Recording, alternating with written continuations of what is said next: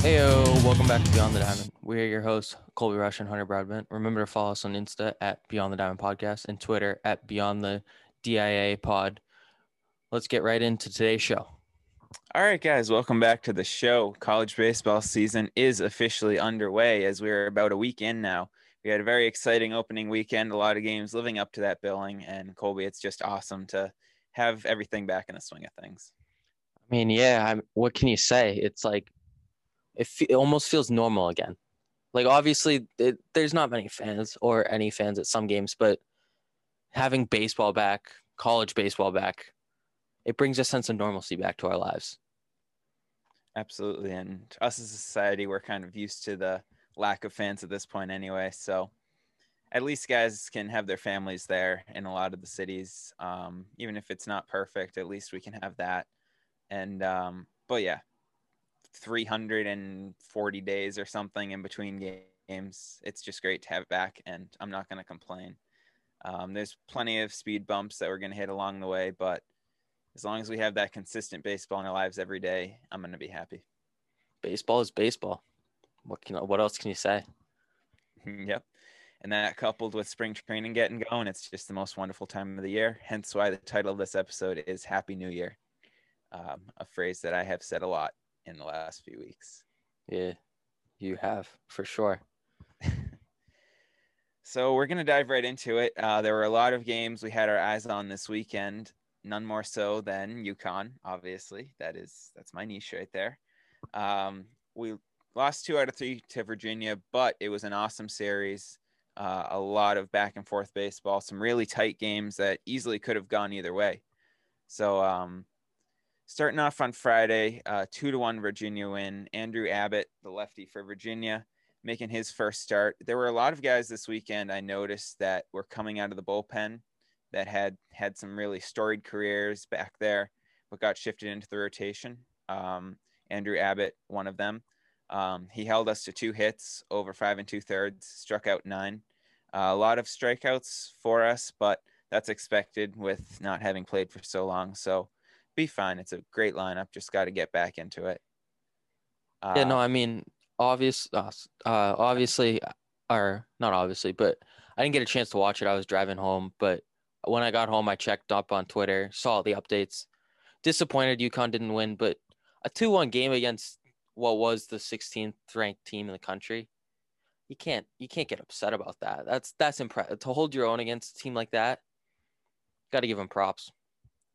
Yeah, first game of the year, getting your feet wet. Ben Kasparius, I've hyped him up a lot in the last few weeks on this show, and he did very well. Struck out 6, 5 2/3 innings. Had a little trouble in the first inning, loaded the bases, and hit Virginia catcher Logan Michaels to send in a run. But after that, he settled down and did just fine. He was a shining star for us. He will be this year. For the rest of the pitchers, Sam Faveri, Kenny House, they did a nice job. They held Virginia to 4 hits. Zach Geloff had 2 of them. He's a big name for that lineup. And Alex Tappan had an RBI ground out in the 3rd for their only other run. We tacked one on when our absolute beast of a first baseman, Reggie Crawford, hit a solo shot in the 8th down right field. But at the end of the day, the 15 strikeouts and 3 hits, not what we're looking for. And Stephen Schoch is a big name out of the Virginia bullpen, and he closed the door. Yeah, I will say having a starter that can rebound after walking in a run, essentially, that shows that he's capable of like carrying a team like that. So that's a good sign. Obviously, the rest of the team not the best sign. First baseman hitting a bomb. Love to see that always. We love some bombs here. But yeah, like you said, 15. You can't have 15 Ks no matter what level you're at. Little league, minors, majors, college, anywhere. 15 Ks, you're never gonna win the game. Yeah, and it speaks a lot to how good of a pitching staff we have that we did almost win the game despite that. So moving on to Saturday, it was the polar opposite. 10-9 UConn victory, just an absolute hell of a game. Back and forth, high emotions the whole time. Definitely no stress whatsoever. It was very calm watching that whole game.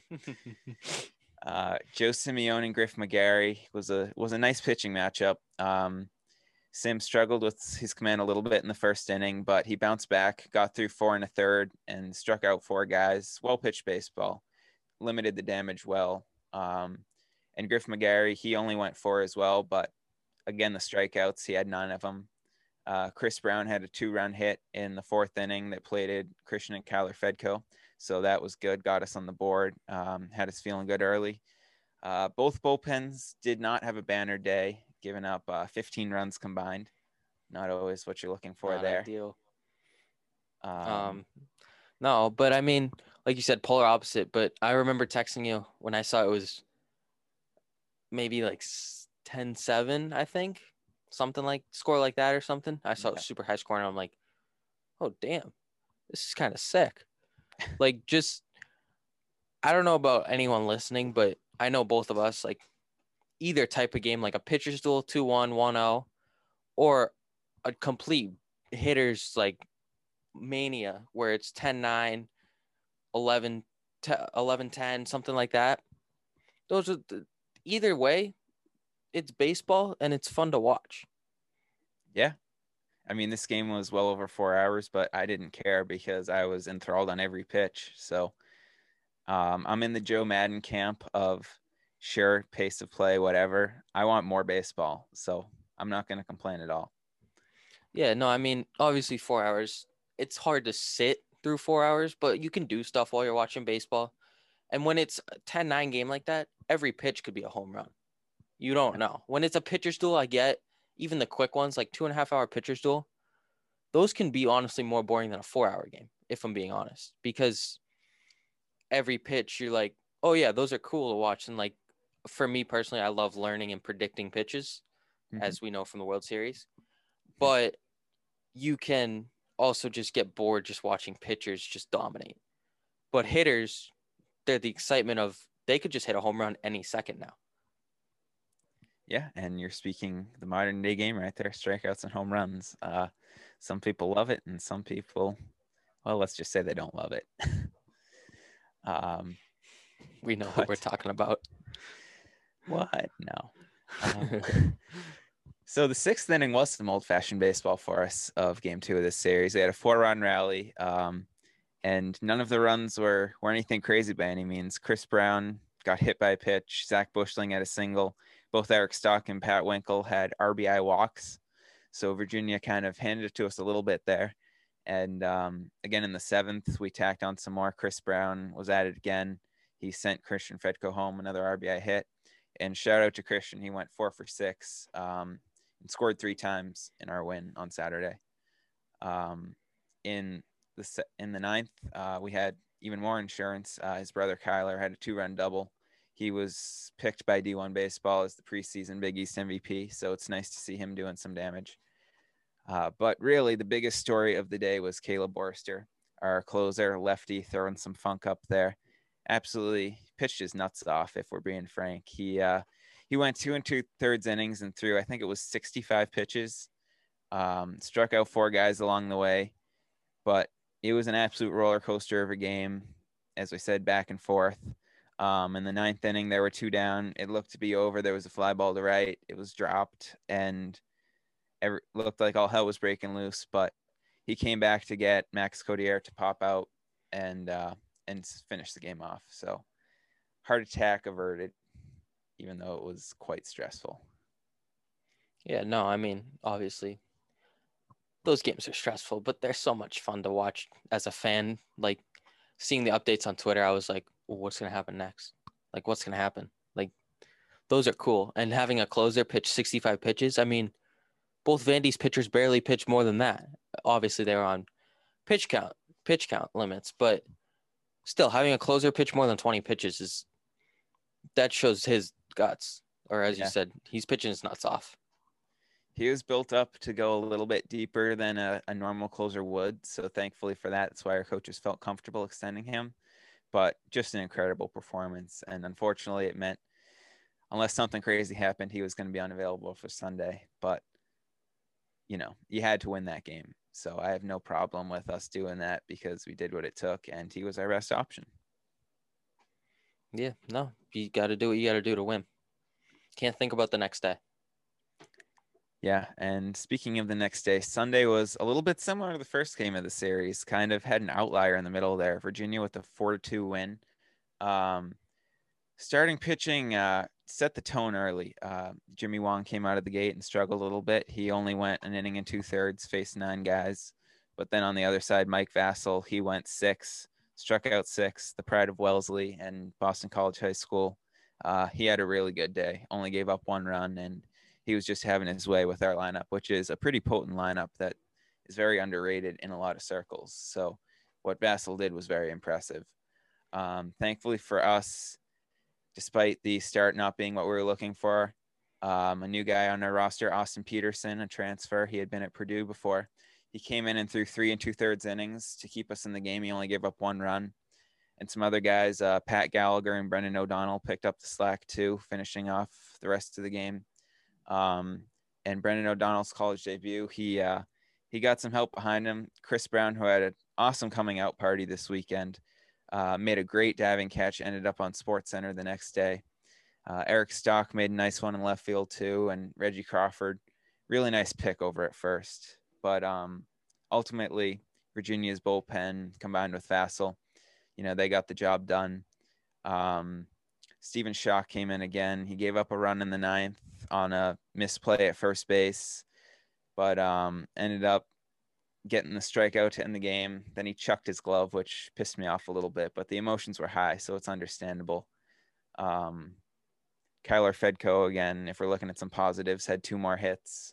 So you love to see him start to heat up. Yeah, no, I'd say overall great game. When you have Vassell going, as Virginia did, you expect to win. It's just like, as we'll talk about with Vanderbilt, if Rocker and Leiter are going, you're winning that game. Vassell, I'm pretty sure, is ranked the number 3 pitcher in the country, according to most websites.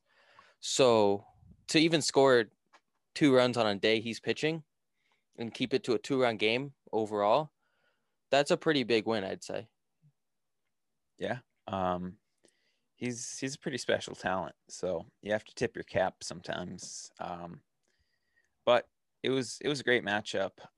Virginia moved up to, in Baseball America, number 2 overall, and D1 Baseball number 12. So I think that speaks a lot to how the committee views UConn. We put up a great fight, but Virginia prevailing, they got a lot of respect for them. So they will face North Carolina this weekend, and we are going down to University of Southern Mississippi.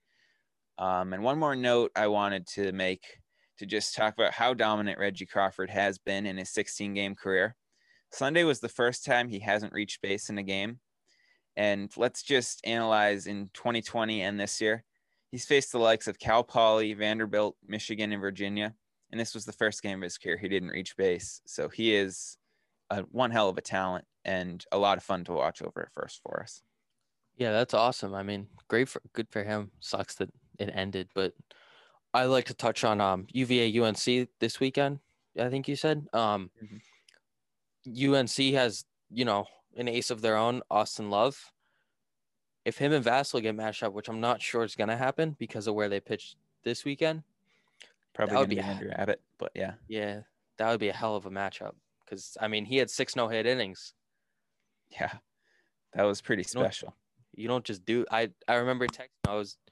I was like, could he steal it from Rocker or Leiter? Be pitcher of the year? Yeah. Dark horse entering the race. But then when Vandy played, after having the weather delay them until midweek, we almost forgot about that a little bit because we just got so caught up in the Kumar and like Leiter hype, which they were starting to live up to it. So you wanna give a little rundown on the Vanderbilt series? Yeah. So I mean, Vanderbilt, Tuesday doubleheader. First game, Vanderbilt won 14-1 against Wright State. Kumar Rocker pitched 4 innings on a pitch count restriction, 8 strikeouts, 1 hit, 0 runs, 67 pitches. I mean, that speaks volumes. That you don't really have to say much after that. Yeah. But I will say Vanderbilt's offense, their right fielder Isaiah Thomas and third baseman Jason Gonzalez both went yard, which highlighted their offensive outburst. Their second baseman, Tate Cole Wins, I don't know how to say that, had 3 Yeah. RBIs. And then their first baseman had 2 RBIs. And Jason Gonzalez, their third baseman, had 3 RBIs. So a pretty, evenly distributed performance behind Rocker's ace performance on the mound. I mean, yeah, anytime you score 14 runs, it's probably going to be a team effort. So that's just Vandy being Vandy. And as we said I think it was last episode or the one before, we were surprised to see them at 4 just because of the pedigree of what they've done before. Their offense still looks loaded, and you have Kumar and Leiter leading the way in the rotation. So I'm sure they will rise at some point this year. And unfortunately for Wright State, they got to meet a Vanderbilt team desperate to play, and these things will happen. Yeah, I'd also like to add, right before we started the show, there was a picture of Rocker and his motion. Mm-hmm. He has maybe the most flexion I've ever seen in someone's arm ever. Yeah. When he's at the top of his motion, and anyone listening can look this up too, we'll probably post a picture of it. His hand is behind his head, but his elbow is like at a sidearm in front of him. It doesn't make sense, No, but it makes sense of why he's so good. exactly. It defies physics, but it makes sense in the box score. Exactly. You're giving him a Pedro comp when we saw that, which anytime someone gets that says a lot.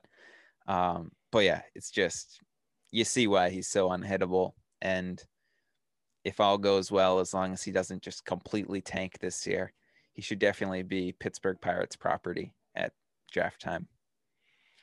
And that's where we get into the argument of game 2. Vanderbilt 1-0, Wright State not. Vanderbilt 1, Wright State nothing. Jack Leiter, 5 innings, 8 strikeouts, 1 hit, 0 runs, 69 pitches.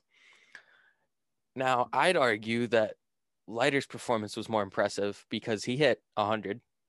Mm-hmm. I think he averaged 97, which, that's casual.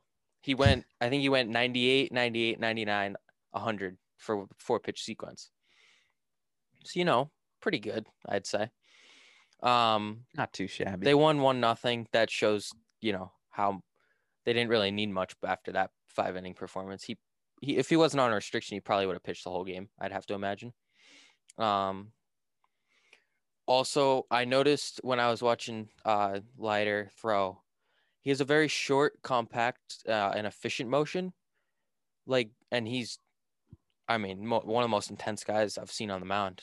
I know there's that video going around of him just standing there ready to throw as the guy's just flipping his batting gloves on and all this stuff. That's what you want in a winner. That's a championship mentality. Oh, absolutely. That's basically what Vanderbilt baseball embodies. So that's great to see. I saw a video going around Twitter of him next to Sonny Gray, and the comps of their motion are pretty similar too. And Sonny Gray's had a nice career for himself, but right now it's looking like Jack Leiter can be even better, of which anytime you're even better than a multiple-time All-Star, that's saying a lot. He has the MLB blood with his dad, Al, but from the other side of the mound, and I'd argue he's probably better. He doubled his legs in size from last year. They look very big, and that's where he's generating a lot of his power, along with the compact motion, which is allowing him to just get the ball to the catcher as quick as possible. Yeah. You're right. He is a monster, and anything can happen. These two guys are they'll be competing for their team, but also competing against each other a little bit to see who's going to go higher. I still have Kumar as of now, but if Leiter keeps this up, I'm very open-minded to changing that because, as you just outlined, he's made some adjustments that's made him somehow even more dominant, and that's amazing. Yeah, no, I'd argue Kumar has he gets some more hype, I'd say, but I think Leiter might be the better pitcher and better MLB prospect. I've seen a lot of stories that say he just has the better mechanics, which that was evident on Tuesday night. He looked like a major league pitcher out there, and I think if he can keep that up, they're 1-2 no matter what in my eyes. I'm sure in your eyes too. Yeah, but I think he goes 1 and Kumar's 2. Yeah, it's very possible. And we could live to be 120, and this will probably be the only time we ever see one team having the first and second overall pick back to back And in the both be rotation. pitchers. Yeah. Yeah. I also want to add I saw a mock draft done I think like a month ago or so. It had Leiter at either 5 or 6 going to the Red Sox. I forget which pick they have. But I was like, ooh, that's not happening. Unfortunately, we're not in the NFL here and we can't trade up. So yeah, I don't know. Unless something crazy happens, that's not looking very likely. No. Maybe Vassal though. That's possible. Hey, you never know. With the way he looked against UConn, definitely would not hate that one bit. um, While we're talking about this game, I want to give a shout out to two Wright State pitchers, the starter Bradley Bamer and Austin Klein. They each threw 4 innings and did a really nice job keeping Vandy to 1 run, but ultimately facing that pitching staff, they got the job done and gave up none. But a spirited effort nonetheless, and pretty impressive for those guys to come onto the scene in a game that no one really expected them to win, if we're being honest. But that's the beauty of baseball, is any given day. But Vandy's pen, after Leiter, Thomas Schultz, Nick Maldonado, Luke Murphy, and the closer Ethan Smith, they slammed the door. And their only run for Vandy was on a 5th-inning ground out by Jack Bulger that scored new center fielder Enrique Bradfield Jr. So definitely not a lot of hard contact off of these guys, but unfortunately, they couldn't finish the deal. Yeah, no, I mean, I'd shut out Wright State too. Vanderbilt's now the number 3 team in the country according to D1 baseball, I think. Number 4 is still at Baseball America, which I still say they're going to be won by the end of the year, but that's beside the point. Wright State only losing 1-0 against, I mean, obviously Jack Leiter's pitching, so they weren't going to score. But still to hold Vanderbilt's potent offense, which is among the probably top 5 in baseball, college baseball, I'd say, to 1 run, that's, you got to give them props. That's impressive. Yeah, they're earning a lot of credit in a lot of coaches' books, and they'll have some big time matchups throughout the year, as every team does. So, team to keep an eye on. That was an impressive performance.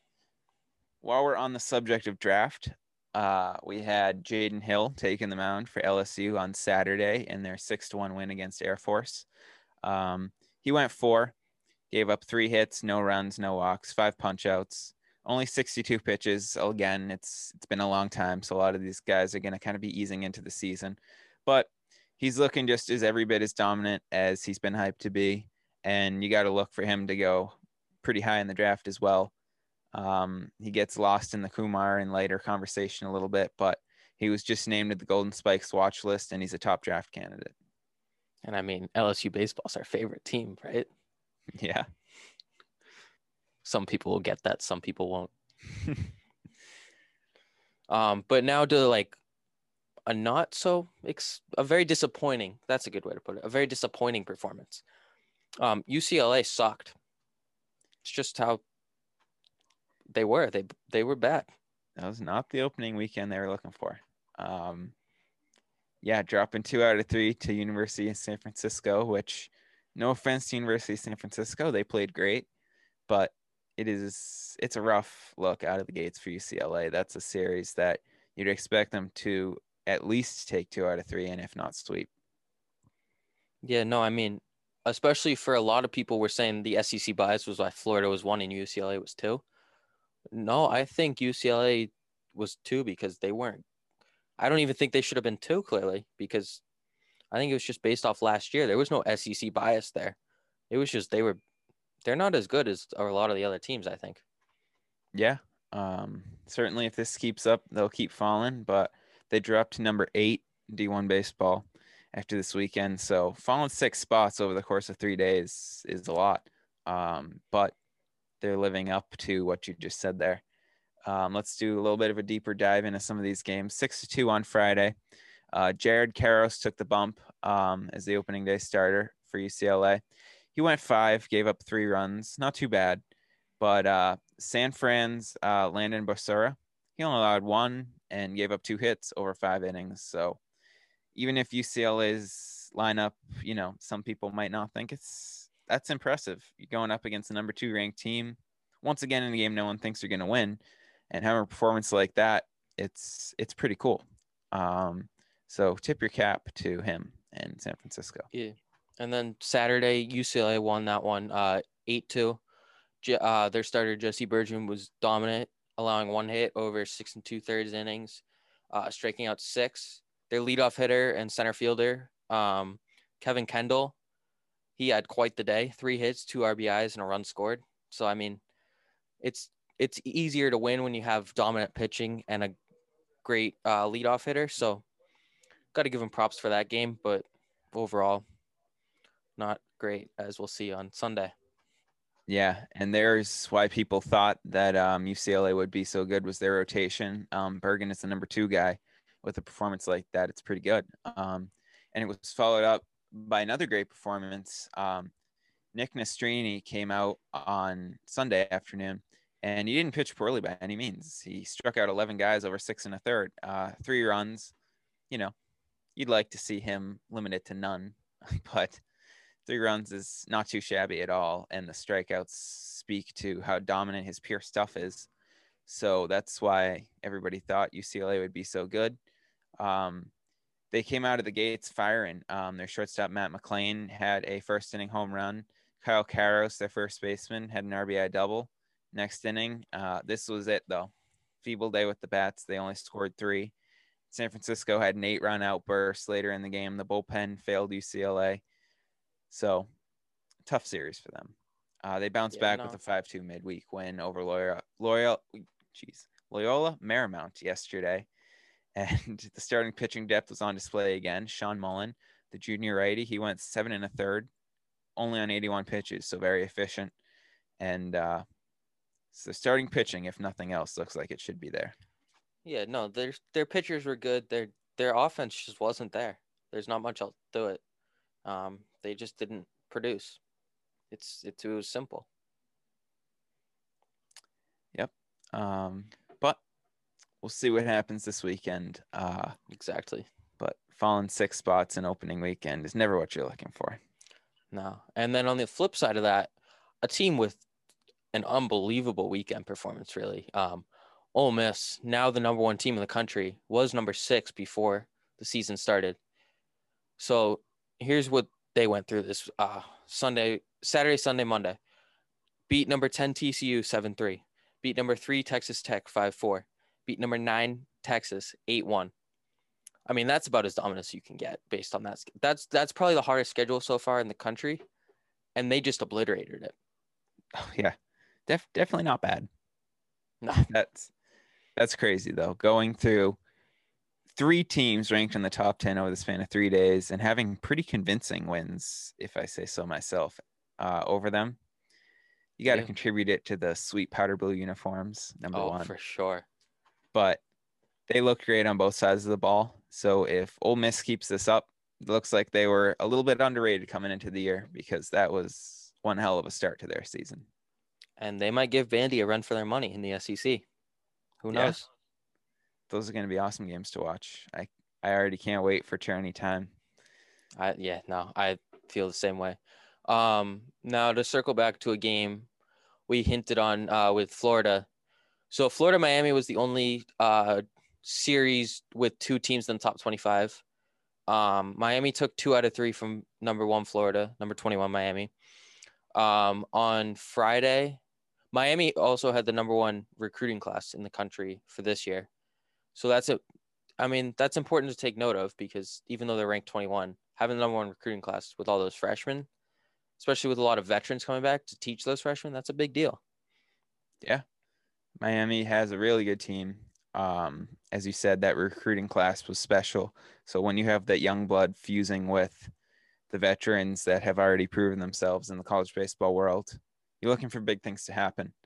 That wasn't so much the case on Friday as new Florida Ballpark opened up, and Cespedes Family Barbecue on Twitter. It's a great follow. Every baseball fan should be following them. They pointed out that's a pretty boring name, and they decided they want to call it the Swamp for obvious reasons. So I'm on board with that one. I'm all on board fully on board with that. Tommy Mace, definitely a big name for Florida. Their junior ace. He had his way with Miami. He struck out 8, held them 1 run over 5 innings. Was highlighted in the third when he stranded the bases loaded. And there was, again, we talk about social media, but there was a video going all around of him all fired up when he came off the mound after getting a big strikeout there. So it's the emotion that you love to see. Yeah, for sure. I mean, we talked about in our marketing episode for baseball, social media. That's the key to getting fans. Well, college baseball hasn't figured it out. I mean, I know I spent the entire winter studying like college baseball teams and their social medias so I could figure out what to do for Fairfield. And a lot of the teams I noticed, Ole Miss in particular, they just churn out a lot of content and they just have show their guys having fun. Because that's what recruits and fans want to see. They just want to see the guys enjoying themselves. Absolutely. I love it. You see all the hijinks and everything. College baseball is just the beauty of it because it's the pure game. It hasn't, like, you know, some schools are very heavy in the analytics. Some schools are more traditional. And it's a cool balance to see those two fields kind of going at it. I know we're a little bit more of a traditional program that's trying to grow our analytics, but we've had success nonetheless. So it just speaks to how college baseball, there's so many different paths to succeed. And yeah, it's so underappreciated and it's a crime, but podcasts like ours are trying to grow it. Exactly. There's no better way to put it. It's analytics are good at some points, but it's social media that helps grow the team and get recruits. That's what the recruits want to see. They want to see what the team looks like on social media. If they're having fun, obviously they're going to want to come. If it looks boring, why would they want to come to a boring team? Yeah, there's a lot to say for that. So yeah, it's a good thing. But anyway, back to the game. Friday, like we were talking about, 7-5.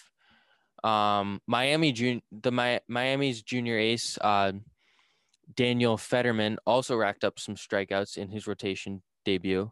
7 Ks over 4 1/3. However, he also let up 4 runs, which is probably the difference, I'd say, in that game. They had very similar stat lines minus the runs allowed, but that's understandable against Florida's offense, which is coming in was probably number 1 in the country. So got to give him props there.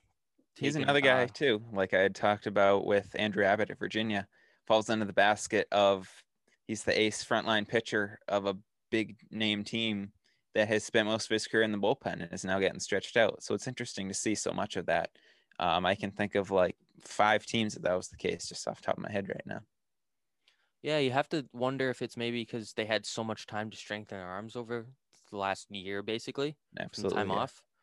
Maybe they're just because relievers obviously can throw hard for a shorter period of time, but if they can strengthen their arms, then they're throwing hard like Leiter does for 5, 6, 7 innings, and that's what you want. Yeah. So yeah, on Friday, the Florida Bats, they wasted no time. Nathan Hickey, their freshman catcher, he had a huge game. He had a 2-run homer in the bottom of the first, welcoming in the new ballpark with one over the right field fence. Then in the 5th, he was added again, went oppo with a ground rule double, and following a walk to Judd Fabian, who's a huge draft candidate. Didn't have the best weekend. Let me see.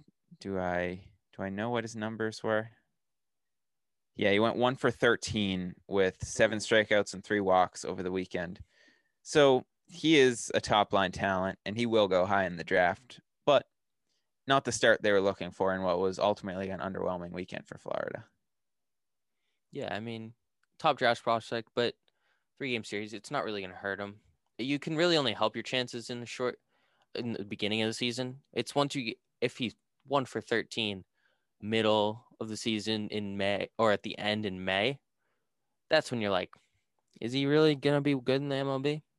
That's when you got to question. Yeah, I agree. And we got to consider too, it's so tough for these hitters after, you can do fall ball, inter squads and everything, but ultimately nothing is the same as being in between the lines with the bright lights of the college baseball world coming down.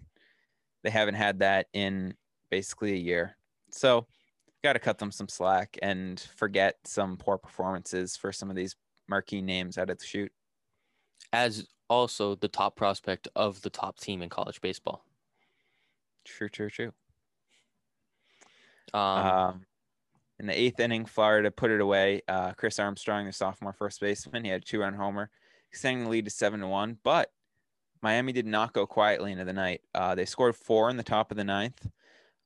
New transfer Christian Del Castillo. He's the brother of Adrian Del Castillo, two guys that have had a huge impact on the Miami program already, even if they haven't been there for that long.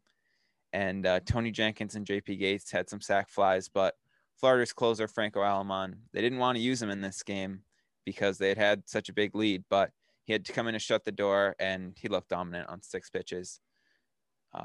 But as we saw in Saturday's game, having to use Alamon might have come back to bite them a little bit with what happened.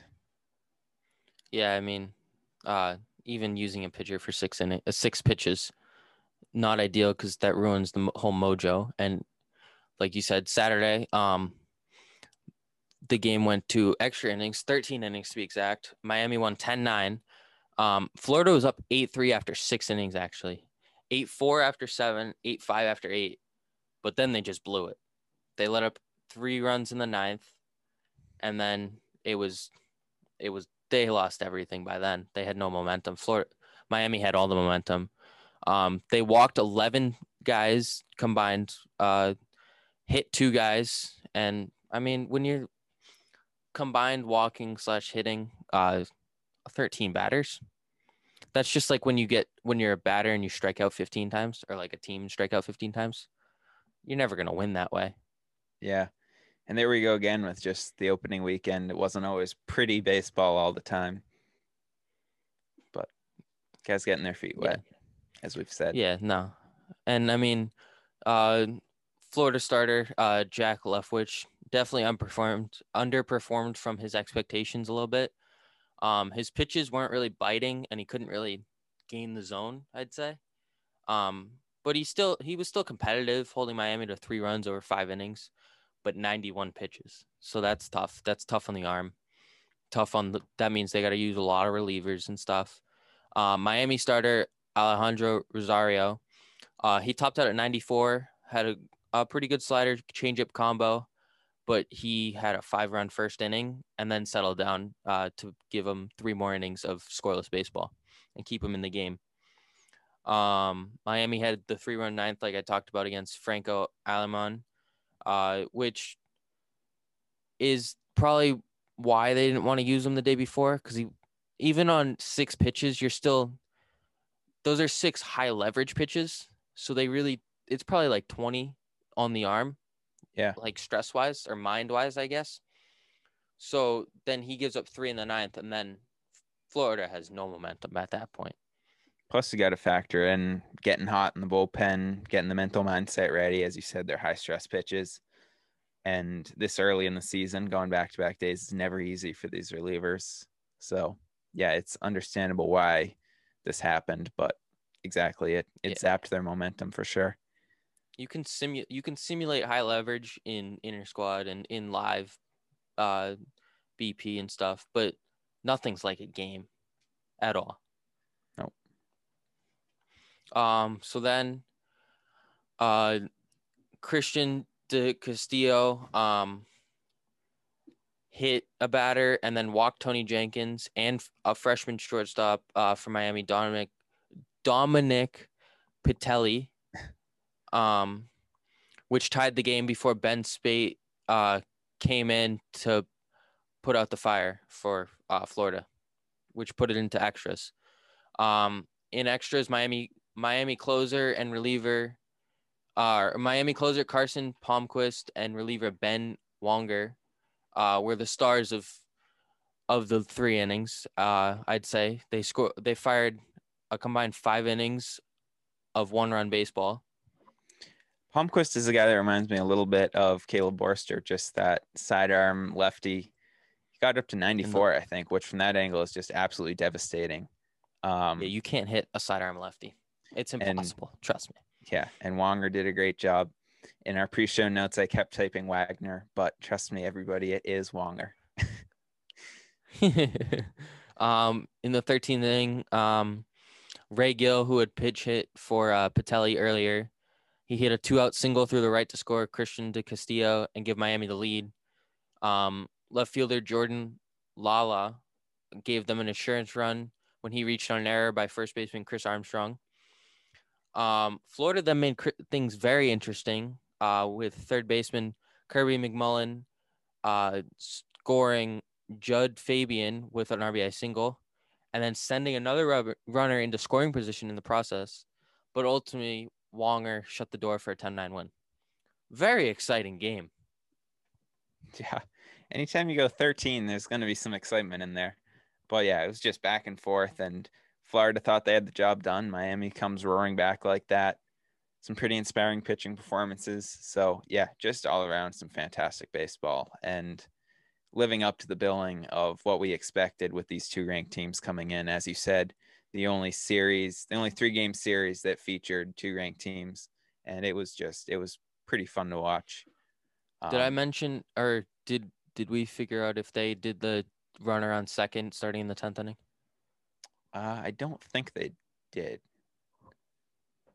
All right, that's good because I don't like that rule. Yeah.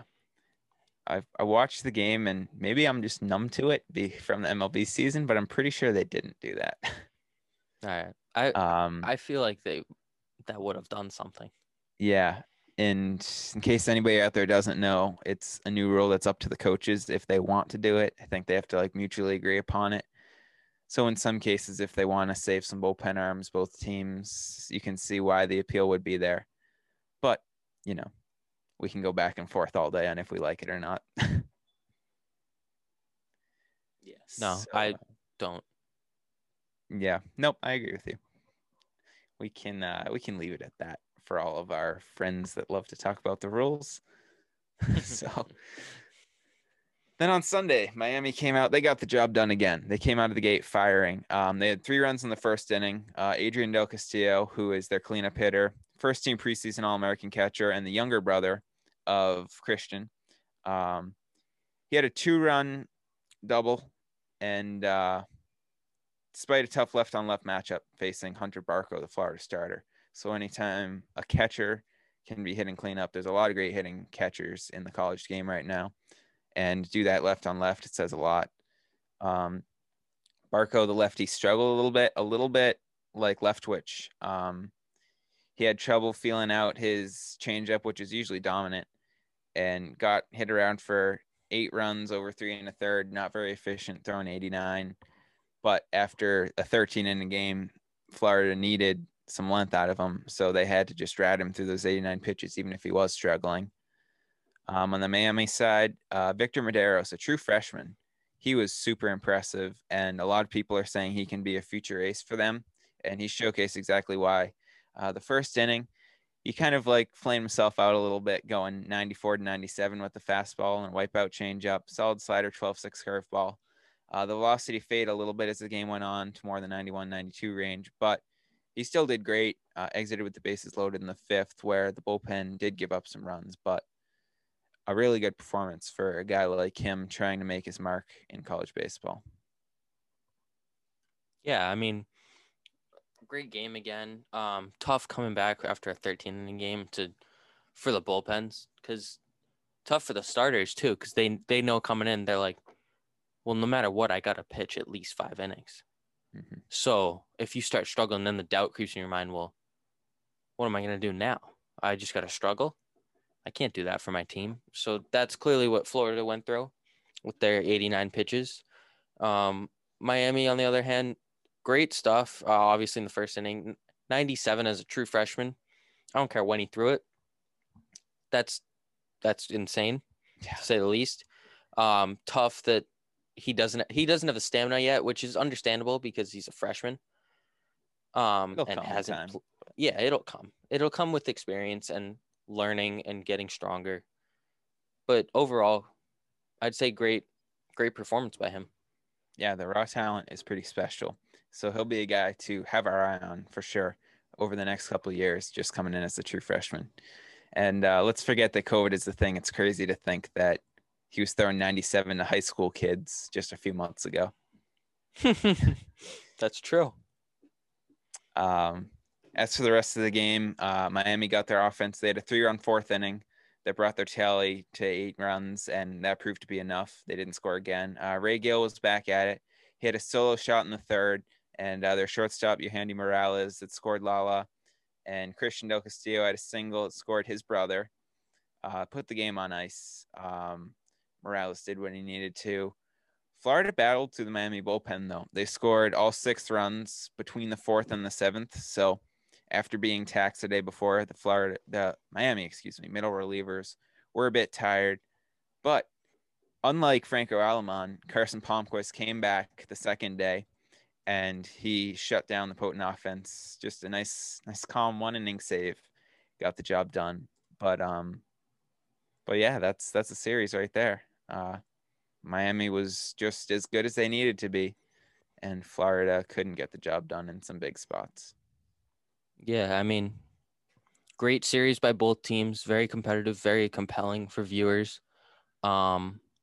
Huge 2 wins for Miami. Big first win for Florida. Should give them some confidence moving forward. They dropped 6 spots, but they're still in the top 10. Miami moves up to number 6. That's, I think, the biggest rise we have. So great for them. Yeah. And yeah, I mean, we're sure Florida will clean up their pitching, and their defense struggled a little bit too. But as I've said about 6 times during this episode now, that is to be expected right out of the gate. So Miami was more polished this weekend, and they did what they had to. So it's nice to see them get the credit and rise to number 6 overall, especially for a team that came in as number 21 just a few days ago. So a great coming out party for Miami. Yeah, absolutely. So let's move on a little bit. We've talked about the power rankings throughout the show, but let's just run through and give everybody a heads up as to where D1 baseball, as of February 22nd, has these rankings. Ole Miss, obviously number 1. Arkansas up to number 2. They had a nice weekend, going 3-0. So they're one to keep an eye on. They came in at 8th. So another good weekend for Arkansas. We will focus more on them in the upcoming weeks. Vandy up to 3. Louisville, they're a consistent team every year, at 4. Mississippi State to 5. They went 2-1. Miami, obviously, coming from 21 to 6. Florida at 7. UCLA down to 8, as we've talked about. UC Santa Barbara, 2-1. They're coming in at number 9. And Texas Tech, there's a big one. They were 0-3 over the weekend, taking them from the number 3 spot down to number 10.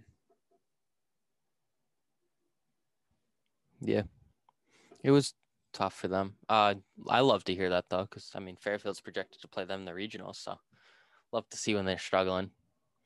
Yeah. But to run through the rest, LSU at 11. We talked about them. Virginia at 12. We talked about them. NC State 13. TCU 14.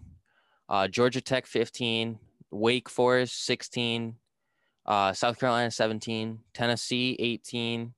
Texas 19. That they had one of the biggest falls at falling 10 spots. Oklahoma State 20. They stayed the same. Auburn rose up 2 spots to 21. East Carolina 3 spots to 22. West Virginia down 9 spots to 23. Florida State stayed the same at 24, and Duke came in not ranked. They're now at 25. Arizona dropped out of the rankings. Yeah, there were some disappointing performances on there. TCU, they were facing some tough talent. They had that series at the new Rangers ballpark, which, again, as we talked about during the World Series, it's beautiful. But a great showcase of college baseball. But facing that tough talent, it's hard to win. And they didn't win 2 times. Facing a juggernaut in Ole Miss one of those times, understandable. So not the weekend TCU was hoping for, but they'll bounce back. And Texas, yeah, going 0-3. That's never what you want. Falling 10 spots in the rankings, and even more of a dip than Florida. So look for them to bounce back soon. Yeah, I agree with all that. So some previews to next week. You already talked about UConn playing Southern Miss. Some top 25 matchups. Let's see. Georgia Tech, NC State. NC State at 13, Georgia Tech at 15. Duke's playing Boston College. That's a big game, obviously, from if you're from New England. Yeah, Boston College had a nice weekend. Yeah, Got a they few did. wins. Miami, Virginia Tech. Virginia Tech had a nice weekend too. I noticed that. I think they had a walk-off. Yeah.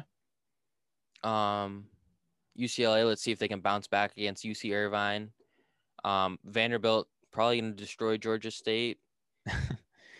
One I have my eye on is South Carolina Clemson. Clemson came in and swept Cincinnati over the weekend.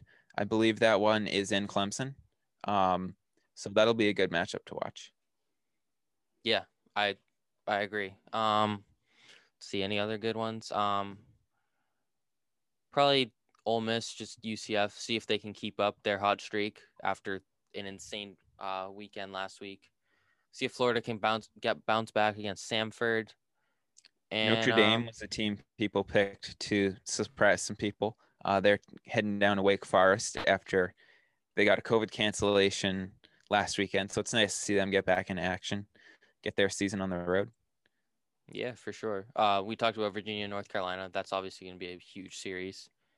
North Carolina, I still think, is a sleeper team in the ACC and overall, if they can put it all together. LSU at 11 against Youngstown State. Who knows how that's going to go? I have no idea who they are. Yeah, Ole Miss UCF will be the one I'll have my most eyes on. That's not a phrase, but you know what I'm trying to say. Yeah, I'll watch UCF is no pushover. That's a good team coming out of the American. There's still a lot of talent, so they're not in the top 25, but Ole Miss is on a roll right now. So you wonder how that'll go if UCF will be able to pull anything out. Yeah, exactly. Overall, it's gonna be a great weekend. Another great weekend of baseball. Another week closer to Fairfield starting, so that's awesome. We started scrimmages last weekend. Have another one later today under the lights. Should be Ooh, fun. that's awesome. Our field still has snow on it though, so that's fun. So we're on the turf. But welcome to New England, everybody. Yeah, exactly. Welcome to New England. But yeah, it should be a fun college baseball weekend for sure. Yeah. When is opening day for you guys again? I think I might have asked this before. March 20th. All against right. I don't know. It's at home. I know that. It's at 11 o'clock in the morning.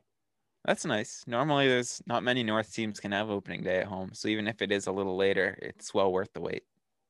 We're playing a doubleheader. That's awesome. Yeah. Should be fun. No baseball for so long, and then boom, double of fun. 2 games. Yeah. 2 games Saturday, 2 games Sunday. Love to see that. All right. And let's wrap up with a little bit of baseball talk. Right before we started recording, I saw this tweet about Trout's new turf shoes and cleats coming out, the Trout 7s. I don't know if anyone else even knew that was a thing. I know I've had a few pairs of Trouts. I had no idea they were coming out. I had no idea he was making new shoes. I'm in the exact same boat as you. I've had them before, the good quality ones, but I don't know what Nike was thinking there, not promoting that whatsoever. You hate to compare the sports, but all I know is anytime there's a new pair of Jordans, LeBrons, or Kobe's that drops, everybody freaks out. So to have just a complete failure in marketing these new Trout shoes, I mean, what are we doing here? Even Kyrie's too, or Harden's, all that for basketball. They market their shoes. Baseball, I will say, they seem to market the Harper shoes. Yeah. I don't know why they have a vendetta or something against Trout. I mean, really, Under Armour does a good job with that. But yeah, I mean, MLB loves the flair that Harper brings, I guess. Another note about Harper, he looks absolutely jacked. You sent me a post on Instagram of the Phillies of him hitting in the cage. He looks like he's put a lot of work in the offseason. So looking for a big season from Bryce, who obviously there's a lot of haters out there for the money he received that want to see more production. They're expecting him to basically be Mike Trout. So looking for a big year out of him. He's off to a good start. The classic spring training mantra of best shape of his life. Us included. I mean, we obviously didn't think he should get that much, but I think we're fully on Team Harper now. We've seen what he put in, the work he put in. He's huge. I'm all for that. Let's go. Let's get every guy jacked in baseball. Yeah, I love it. I mean, you got to Trevor respect Bauer. anyone that puts in the work. Yeah. Trevor Bauer and who's the other Cincinnati guy that has big biceps? Oh, Derek Dietrich. Yeah, they're like all about forearms and biceps. Let's go. Let's just have arm day every day. Yeah, Derek Dietrich. And I mix believe some legs in. he is a New York Yankee now. So Yeah, but look for him so to cut the sleeves off of the pinstripes. I don't think they're gonna let that happen. Unfortunately. Have a little Chris Sale action. We all know. It'd be pretty funny. A classic moment in baseball history. Yeah, for sure. But yeah, no, I love it. Just jack up the arms. Pitchers can do legs every so often, but yeah. Players don't need legs. Nah, just get huge arms. Yeah. They're trying to hit home runs anyway. They just get fast bat speed. Look That's real another good thing in I saw. photo day. They only go waist up. Exactly. Flex a little bit on them. Yeah. They'll put that picture on the scoreboard. It's intimidating. Oh, yeah, big time. Right behind the catcher sees it, too, and they're calling the pitches. That's true. UConn's new scoreboard. I'll have to make sure our marketing department keeps that in mind. We don't have a video board. My condolences. Thank you. If it makes you feel any better, we didn't until this season. Yeah. All right. So we're like a few years behind you guys. Yeah. You'll get it eventually. Yeah. Hey, if you end up playing Texas Tech in those regionals and they're losing right now, watch out for Fairfield. Exactly. Love that.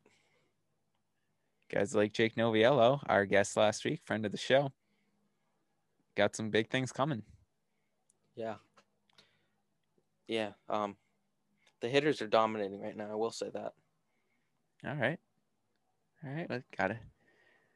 Again, it's so weird. Pitchers will build it up. You don't know who to root for in these situations because you want to see both guys succeed. It's tough. Preseason. No, I root for the people I like on the team. Yeah. Speaking of people we like, friend of the show, shout out to Kenny House of UConn. Dropped a follow on Instagram to the show. Hopefully, come on soon. Once my quarantine ends a week from today, fingers crossed, as long as it doesn't get extended anymore, we can start to get some UConn magic into this show. That'd be great. I feel like you can take them to court if it extends farther. Yeah, this heading into week 3 now, so gotta love the world we live in. But they want to keep everybody safe, and I obviously would never want to put the team in harm's way. So I will suck it up and do what's best for everybody, even if it's a tough situation. Great mentality to have.